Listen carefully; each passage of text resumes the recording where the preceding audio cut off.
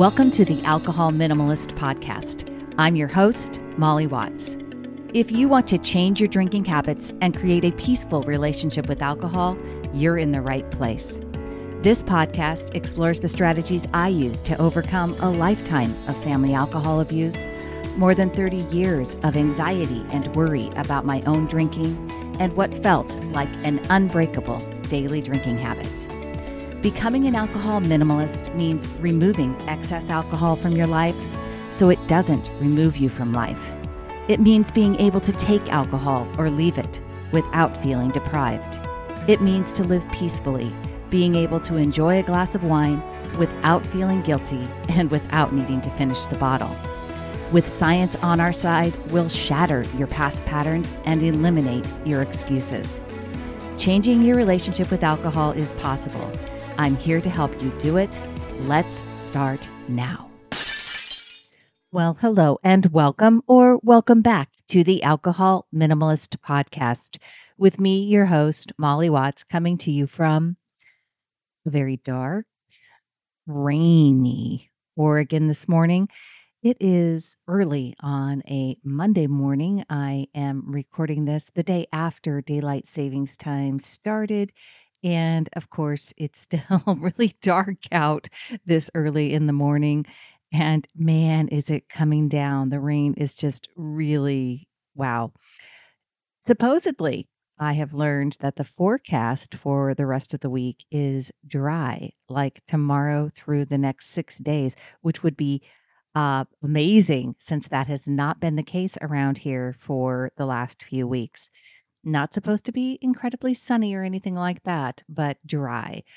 I will take it because Lord, I got to get through today because today does not look good at all. It's got like the icon for the rain is like the big raindrops, not just drizzly, not just showers. It is full on rain.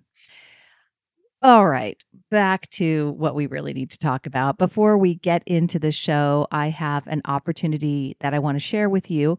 And if you're someone who's working on your relationship with alcohol and you're also interested in improving your overall diet and nutrition, starting on March 18th. So if you're listening to this on the day it drops, March 15th, you still have time to join me in the 30-day nutrition upgrade.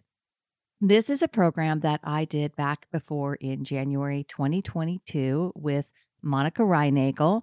You know Monica if you've listened to this show. She is the host of the Nutrition Diva podcast, which, by the way, was listed in the New York Times as one of the top shows on learning about the science of nutrition.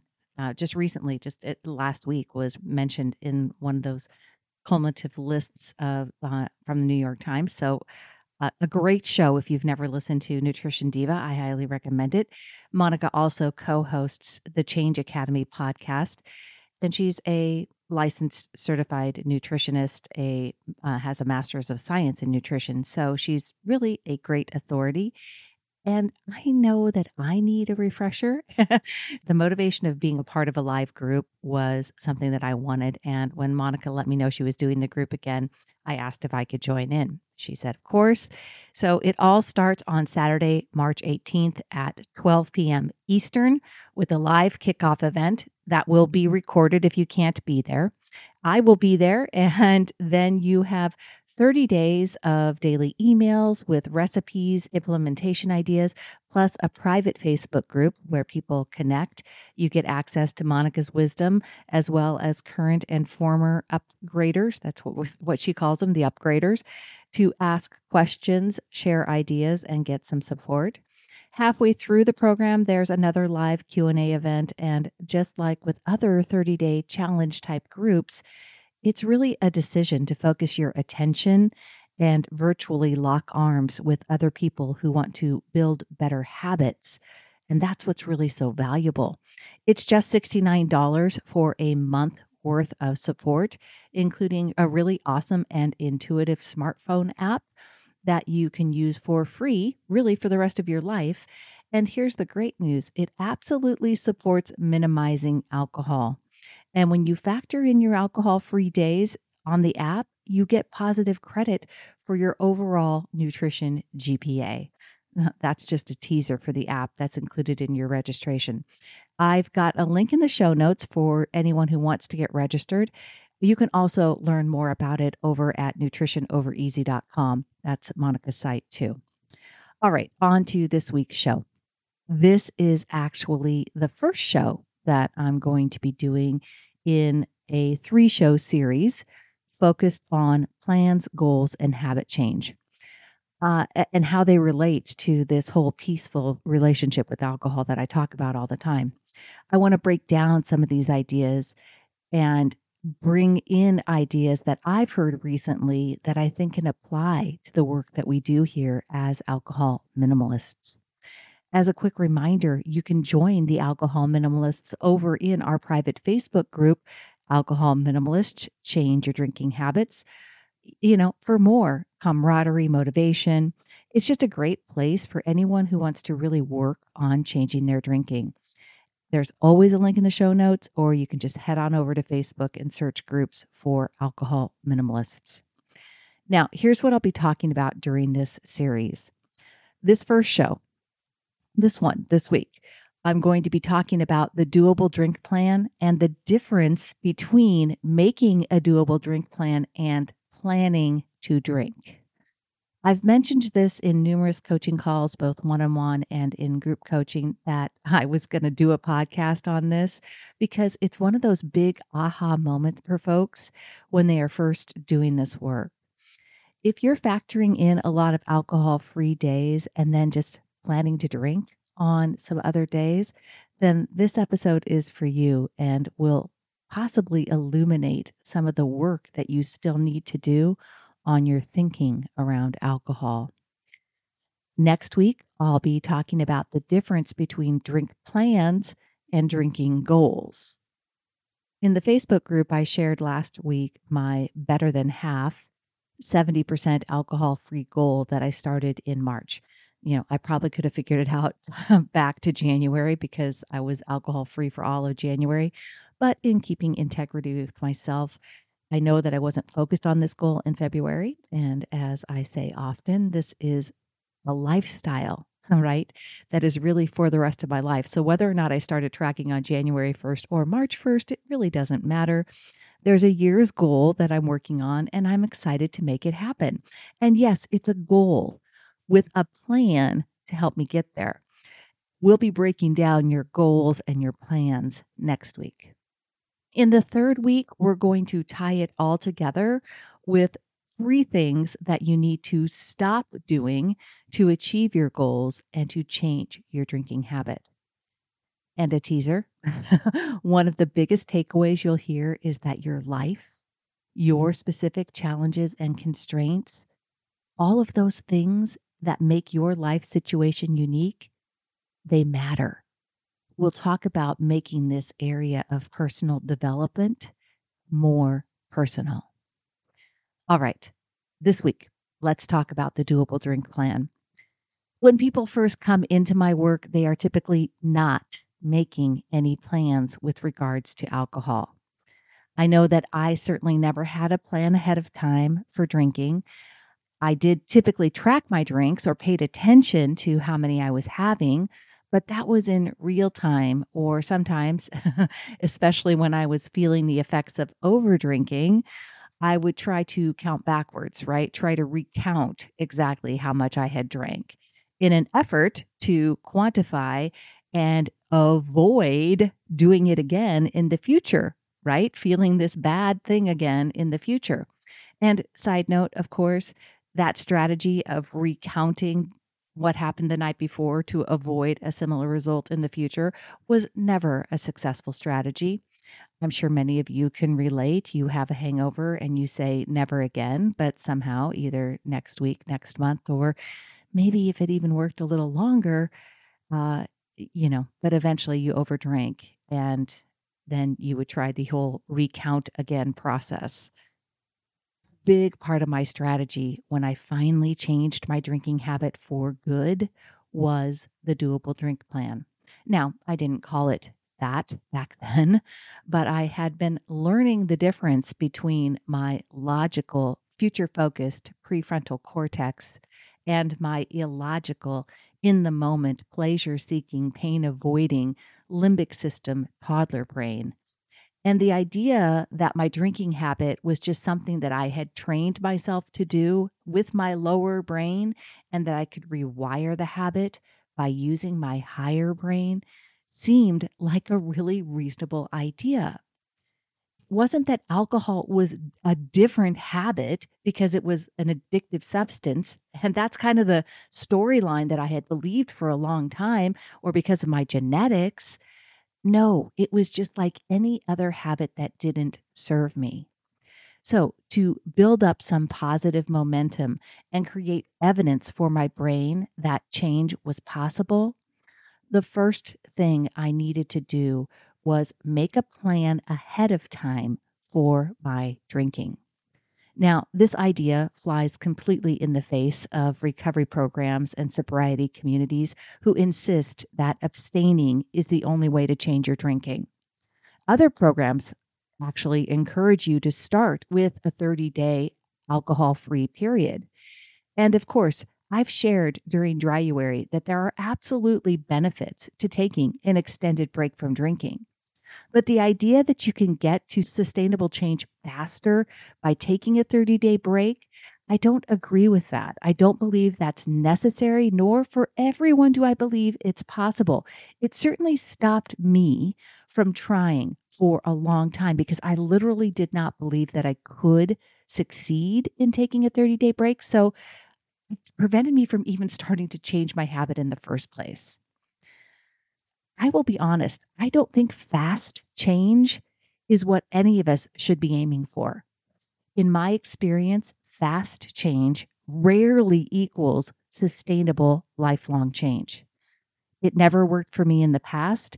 And in fact, I think part of the problem many of us have with regard to goals, plans, or habits is that we simply don't keep going. Now, more on that next week. But back to this making a drinking plan versus planning to drink. Making a plan ahead of time for alcohol. I encourage you to make a plan 24 hours ahead of time, but you can also make it a week ahead in advance if you want to. Regardless, in the beginning, it's going to feel awkward. If you've never tracked or counted your drinks before, that may be new for you. When I work with people in step one, the very first thing they do is a habit assessment to figure out how much they are drinking on a regular basis. And let me tell you, for some folks, that is very eye-opening. A lot of people never measure. They never really know how much wine they're pouring in their glass. They don't know how many ounces are in their shots. And that's part of the process. We cannot change what we cannot see. And while it seems obvious, you might be surprised by how many of us don't really know how much we are drinking. Once you know what the habit really looks like, what you're drinking, how much you're drinking, when you're drinking, we can make a plan based on what you're currently doing. We are literally going to simply work on planning ahead for what you've typically been drinking and create a doable drink plan that you feel 80 to 90% sure you can meet. Now, I typically get pushback on this because when people decide to work with me, they already feel motivated to change and they want to reduce their drinking right away.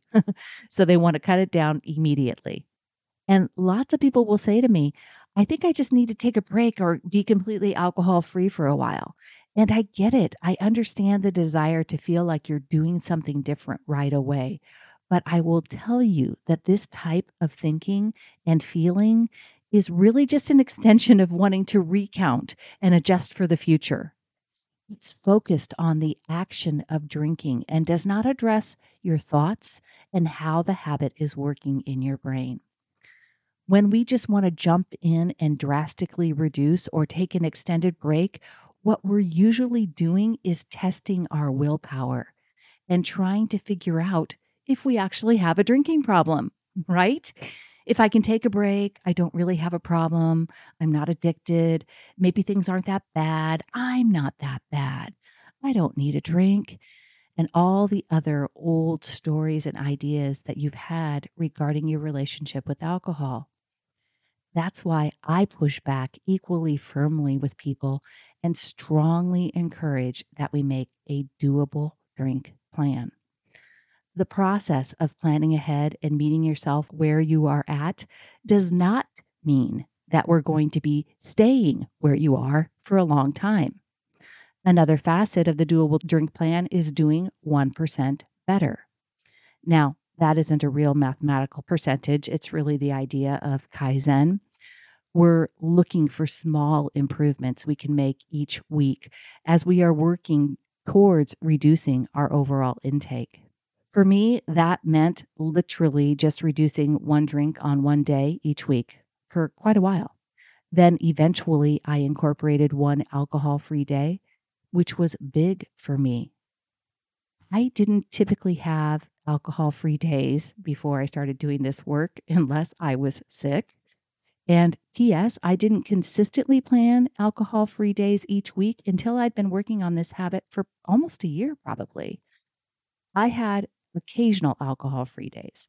I had definitely reduced my drinking considerably, but consistently having an alcohol-free day and then increasing those alcohol-free days did not happen until I had been working on my habit for a while.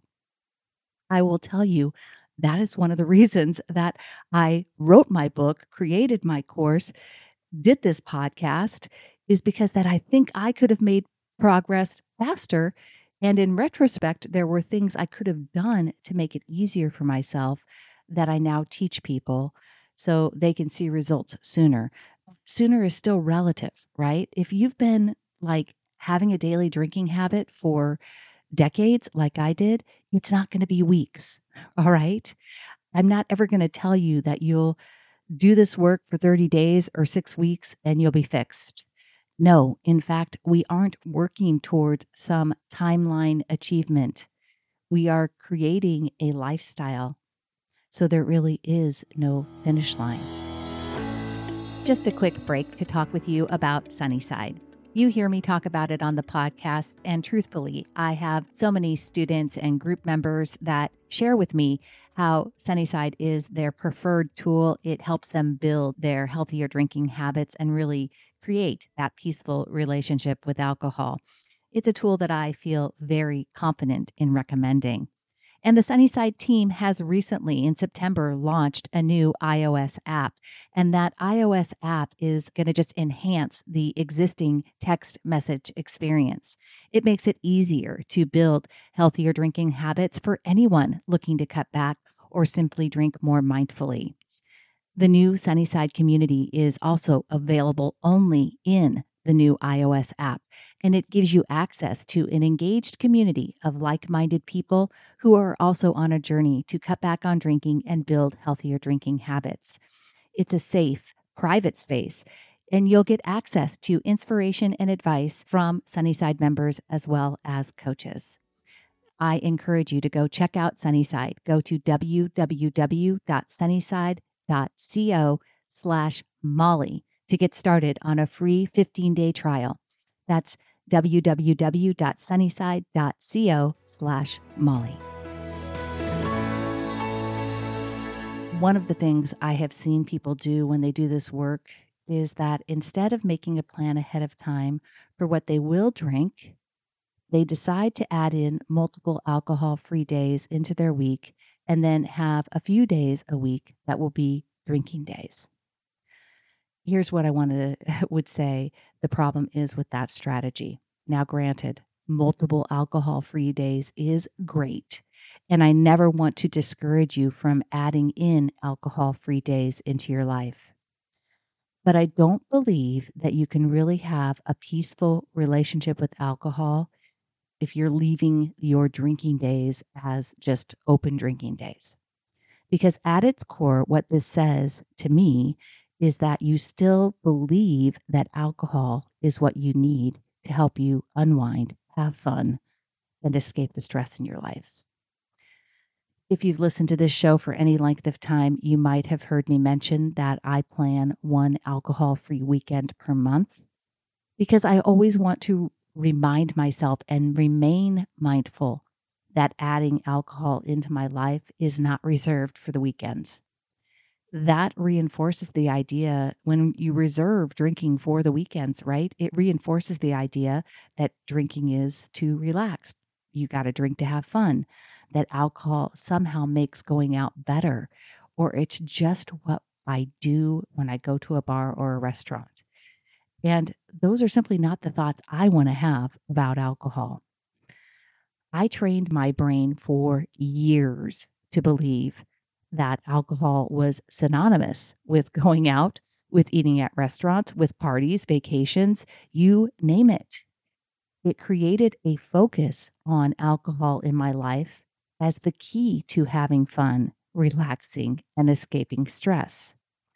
When we simply decide that I'm going to drink, but without a planned number of drinks, we are basically saying that we still believe alcohol is what we need to change how we are feeling. Now, maybe you are okay with having 5 alcohol-free days each week and 2 days where you aren't counting. For me, that wouldn't be peaceful. When we allow ourselves to overdrink, which, as a reminder, I would say that anything more than 3 standard drinks for women or 4 standard drinks for men in any one occasion, um, that's what is really the number there, that 3 and 4 is what comes from wanting to avoid a binge drinking episode as defined by the CDC, which would be 4 or 5, respectively, for women and men. Now, I want to clarify too that on any occasion, right? Someone asked me recently about how long an occasion is. And according to the NIAAA, which is separate from the CDC, right? Binge episode happens within 2 hours and it elevates your blood alcohol content to over 0.08%.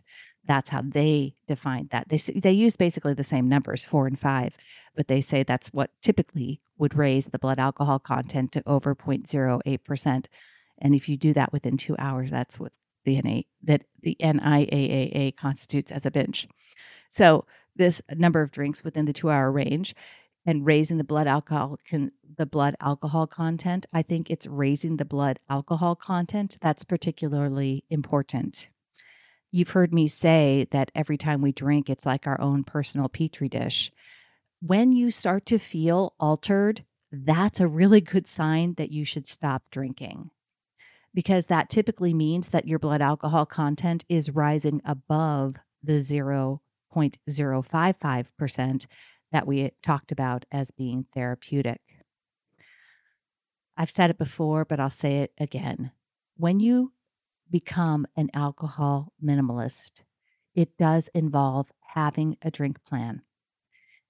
It also involves changing your thoughts around alcohol so that you don't want to keep drinking because you believe that that next drink will help you have more fun, relax more, or escape stress.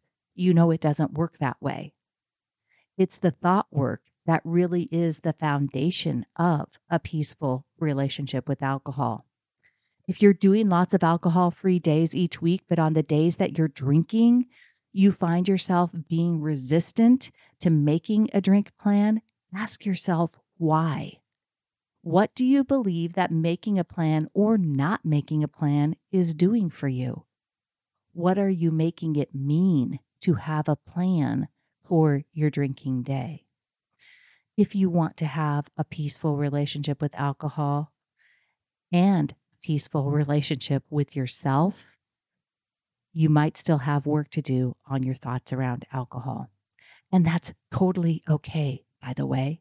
That's the work we get to do when we choose to be alcohol minimalists. Next week, we're going to dive into your goals for drinking. And no, those are not the same drinking goals like you had when you were in college, or at least I had when I was in college. Great. The goal of being able to shoot a beer with like a pen in a beer can and opening the top, right? Anyone remember that? Or how about doing an upside down margarita? Did you ever do that back in college? Another drinking goal was being able to successfully navigate those fraternity parties and the rooms, the drink rooms. Good times. We'll be talking about very different goals next week, I promise. If you would like to join me in the 30-day nutrition upgrade, I would love to have you come along. Click on the link in the show notes. Starts on March 18th. So I will see you before. If you do it with me, I'll see you before next week. But until next time, choose peace, my friends. Thank you for listening to the Alcohol Minimalist Podcast.